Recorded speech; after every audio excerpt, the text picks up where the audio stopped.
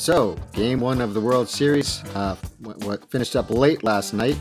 It was tough to stay awake, even though it was a very exciting game. We had a great pitching matchup with Scherzer versus Garrett Cole, and it didn't end up as much of a pitching duel as people thought.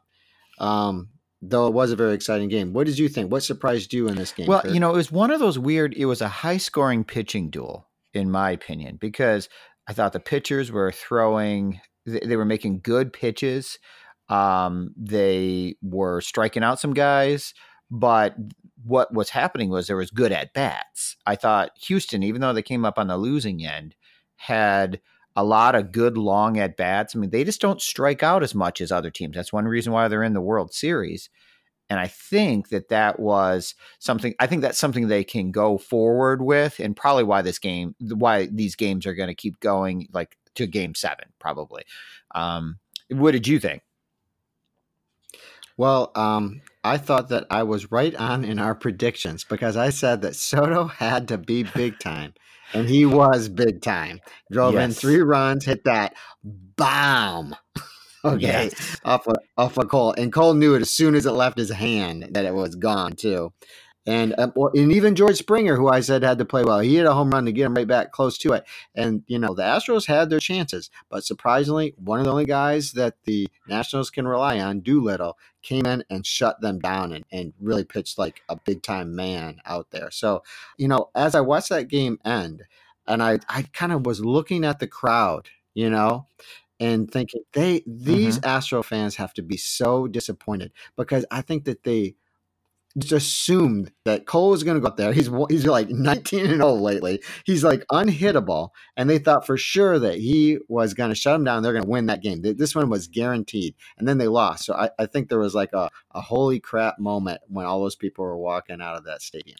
I don't think it means that hopefully they're not thinking they're going to lose it, but they're not going to sweep this. Like they're in for a battle, which for baseball fans means it's going to be an exciting series. I'm always looking for a series that's like the 1975 series or something, something that's really exciting. And there's cool things that already happened. I coming back to the Soto home run, what was so impressive for a guy that turns 21 in like a day is how he let that ball travel and he took it the other way and hit it so hard. He is wise beyond his years as a hitter for being so young as he is. And I can't imagine what he'll accomplish as he gets a little bit older. And they have all those things about, how young he was as a 4 hitter. Only I think Cobb and Cabrera were older in a World Series hitting 4th. Home runs by young guys. I think only like Andrew Jones, who had like 2 home runs against the Yankees in his first game, were younger as far as hitting home runs. So he's a cool story. But on top of that, I thought the other thing that you were mentioning was you were talking about the bullpens in our preview that we had. And I was like, well, here's Scherzer. He's pitching well. He's battling. He really had a lot of control issues. But he was like in the 5th inning. He's over 100 pitches. And so that's looking like, okay, they're going to the bullpen. But they were able to sneak that one out. It looked like that might be trouble. I agree. I was also very happy for Ryan Zimmerman to step up. First pitch, I think it was the first pitch he saw, hits a bomb. And that was so important for the Nationals to like be back in that game, not feeling like, oh boy, what's going to go on here? And the Nationals, we were talking about them maybe missing a beat because they had a few days off, and they don't seem to have missed a beat. I mean, they're right in it, battling just like they did in the NLCS. Yeah, they looked pretty sharp. I thought their timing as far as hitting was on, even fouling pitches off and stuff like that against a really good pitcher. I agree with you about Zimmerman. I was really happy to see a guy that was kind of an original national get his moment like that in the World Series. But also, I mean, it was a 2-0 game when he hit that home run, and they needed to get something back. They needed to just say, okay, we're still here. And that's what he did. I was talking out loud when we were watching the game, and I said something like, they need to get a run back. And then boom, he comes through, hits that home run. So I agree with you. I was happy with that too. I think anybody, I mean, he seems like a good guy. I don't know that much about Ryan Zimmerman, but he seems like a class professional kind of guy that I'm sure he wanted to go up there and do that. Easier said than done. But it really, I think, turned everything around that game. I mean, I know it's easy to say that, but it really, if they get shut down there and it takes them a couple more innings to like break the ice of scoring in the World Series, I think that makes a big difference for sure. So my predictions were that I thought Strasburg would be a key guy. And so tonight we got Strasburg, Verlander. And if Strasburg comes out and pitches like he can, and I know Verlander can do this too, but if he somehow they steal this game, and I think even if the Nationals go up 2-0, doesn't mean that they're, going to sweep this thing or anything. Because I fully anticipate the Astros to win some games, Yes. In Washington. But if Strasburg could somehow do something here and give them that momentum, that would be really big. People would look at that. And I think with the performance you got from Scherzer, not a bad performance, but nothing spectacular. If Strasburg comes out and has some great one, then all of a sudden they're going to be looking at him more. Yes, I agree.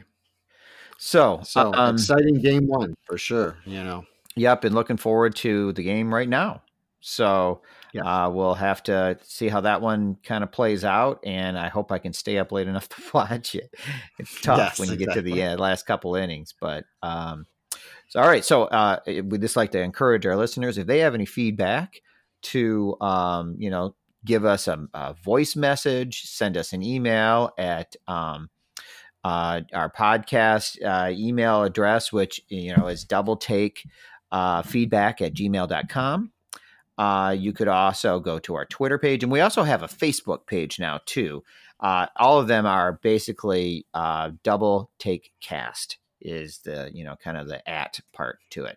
So we'll put that in the show notes, and we'd love to have people kind of get us some more listeners and feedback. And if you do, then we'll of course share it with the rest of the people that are listening. Remember, if you do decide to leave us a voicemail. We produce this podcast through Anchor, and you have to have an Anchor account, which is free, in order to leave a 60-second or less voice message, which we could use on a future show. So that would be wonderful. It would be great. Yeah. All right. So onward to game 2.